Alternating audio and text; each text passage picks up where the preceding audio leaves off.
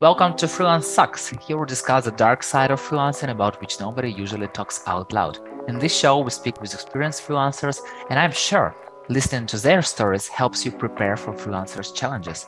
My name is Yuri. I'm community builder at Code Control and 9am.works, and my guest is Tom Kozacinski, a freelance product designer and consultant with over 16 goddammit, years of experience, podcaster, coach, mentor, and sir freelance a lot. So, welcome, Tom. Hi, Yuri. Thank you for having me. It's really a pleasure. I really look forward to this.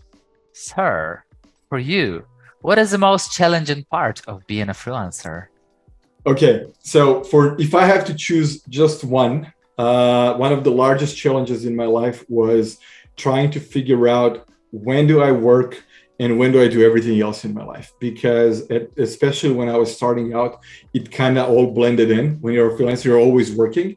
So it was, and I don't like the term work-life balance because that kind of feels that you're balancing out the things that you don't like. So I've heard years ago, there's a term that I think was from Tony Robbins that was work-life integration, which means I'm a freelancer and a designer all the time, right?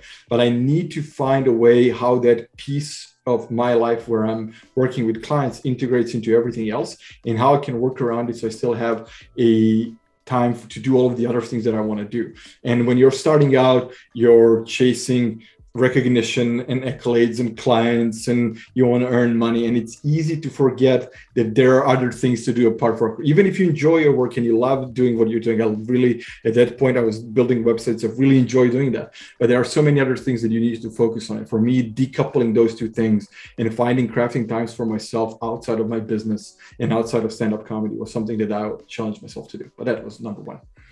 Have you seen the Severance on Netflix? Where I've seen the trailer. I've heard a lot about it. It's on my list, but I haven't seen it yet. So no spoilers. I know what it is, but I'm looking forward to it.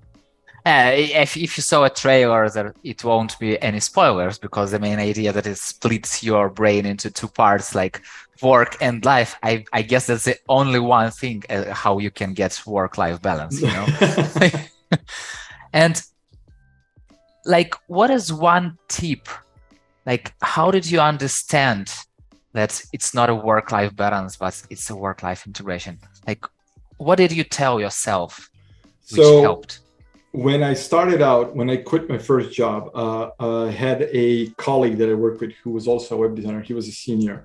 And I told him, like, hey, let's both quit our jobs and start a company together. And he said, I don't care about running my own business because working for a company, he at 5 p.m. when he leaves the office, he's done and he forgets completely about it, comes home, hangs out with his wife, opens a beer, has chips, watches TV. And that's what he wanted to do. And I was like, okay, cool. I respect that. But I don't stop being a designer at 5 p.m. I'm always thinking about projects. I'm thinking about solutions and things that I want to do. So the number one tip, how to stop doing that, is to know what you really enjoy, like what do you enjoy outside of work, and then making time for that and actually spending time on that without computer, without mobile phone, without, like, not gaming. Like if you can game, like I'm not saying, but like try to do something like with your hands that is outside of computers and IT and shit like that. And then that helped me a lot, just to go out in nature. I love hiking, I love riding a motorcycle, so I kind of did that. Yeah. And for you, what is the most time-consuming thing you must deal with as a freelancer? Oh, it's the admin work for sure. So if I look at back when I started freelancing, I didn't know that I'm going to do so much taxes and reports and finding clients and doing my scheduling and a lot of stuff that goes in that nobody prepares you for. There's no school for it. There's no like, oh, when you run your business, you're going to be doing your 6 other businesses on the side that you don't care for. So it's kind of hard, because especially if you're a creative person or a developer, and now suddenly I have to do all these things that I don't care about. So it took me a lot of time to actually figure out that I can offload that to someone else. And then it was about finding someone that I trust, that I can find an assistant who's going to do my emails for me and do my scheduling and do all that stuff. So that was a challenge because I didn't know how to do that. But once I figured that one out, then it was easy. So then I can just focus on my work. And what things you are not delegating? So I'm not delegating my work. So in terms of design and research and stuff, I'm not delegating that. And there is one piece around like the finance bit. I don't delegate finance bit. So I have my accountant and he runs stuff for me, but everything concerning invoicing and talking to clients about money, that's the thing that I still do. And then everything else is fine to delegate. And what is the most nerve consuming thing?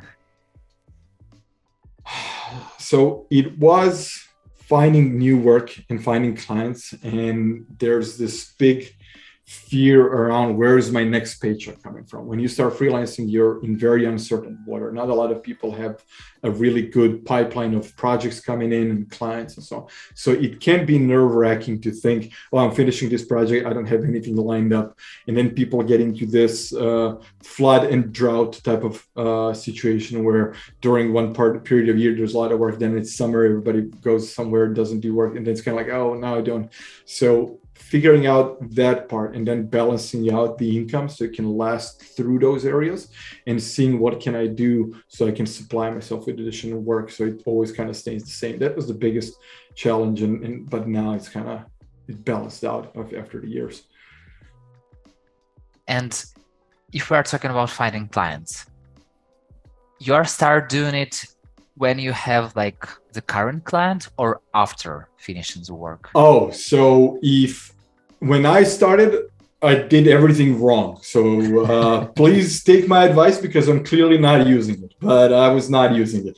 But now what I would say is that a portion of your time should always be focused on finding new work, always.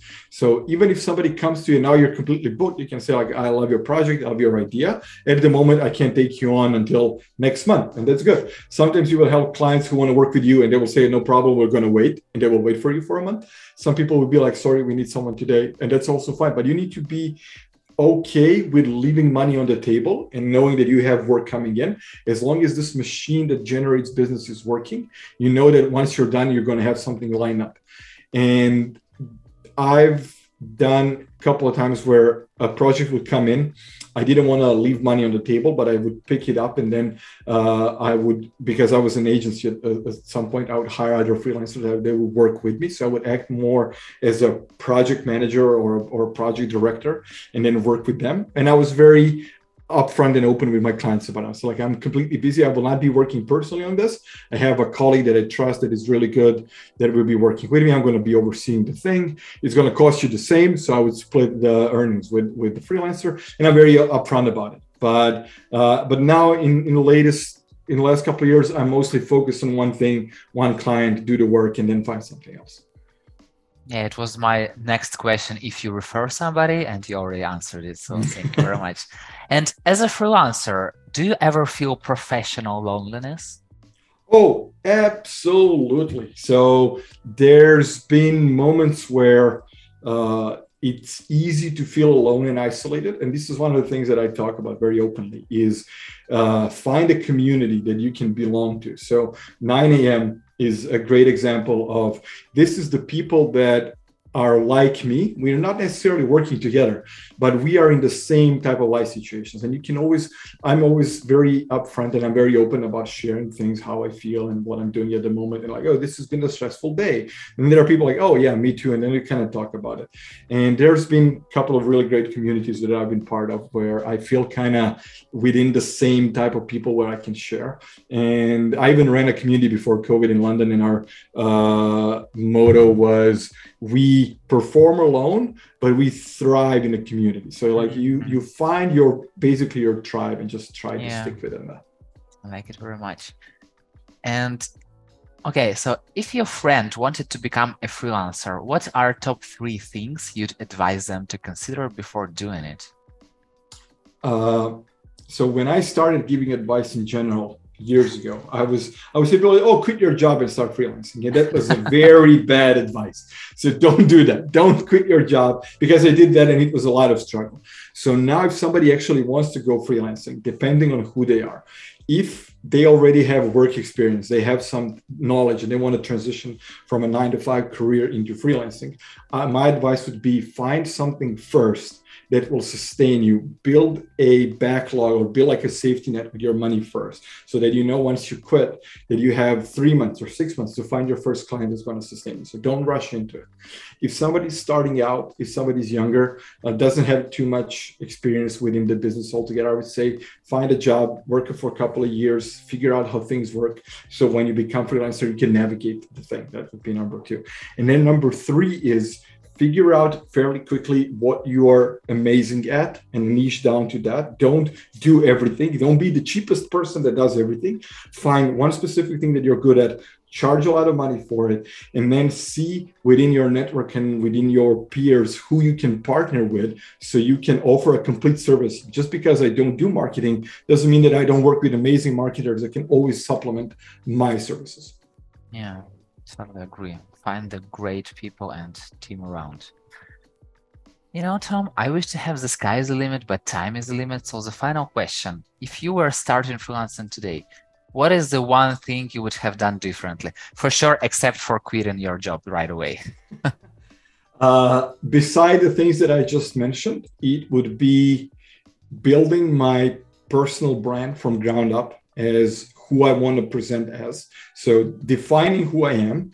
And one thing that I say to my mentees when I'm mentoring is a lot of people would say, find your ideal customer. Who is your ideal client? And everybody will say, oh, my ideal client is a company that has all the money, who's going to pay me on time, who's going to give me a great project, of course. But I like to flip that and say, who are you for your ideal client? So why would they pick you out of all of the other people who apply to work with them? So if I'm in, for example, an outdoor climbing brand and I just do outdoor climbing equipment, why would I choose you than everybody else? So if you're a designer who's also an outdoor sports person and loves to doing all of these things, and you specialize in working with sport brands, you can say like, I'm a brand designer, I work with sports brand, I'm an outdoor person. So they'll say, okay, this guy gets us, so this woman, whatever. So they know, they will understand our brand. So if you can niche down and then approach clients that speak to you personally and you speak to them, so you're kind of the same level, this would be the number one thing. Then it's just easy. So I'm a type of designer, works only with these types of brands, and then it's kind of easy. So same thing is if you're a developer, you're a full stack developer, I want to work with everybody. Not everybody needs you. So who you want to work with? Big companies, startups, want to work on what type of projects. So it's kind of, this is how I ended up in B2B business software and dashboards, because I really enjoy data visualization and solving complex problems. Not everybody does it. Somebody wants to build the next Facebook. So it's kind of finding out what you want to do and then coming to your client. It's like, this is what I enjoy. This is what I think about. This is the type of work that I do. And then it's way easier to hire you. Yeah, the easiest way is just to start doing it, So, Tom, thank you so much for sharing your challenges. It's been so great to talk to you and learn from you. No problem. Thank you so much for having me. This was great. And thank you so much for listening. If you like the show, hit the like button or 5 stars and share it with your friend. That's it. God damn it. That's it. We're done. And see you in the next episode.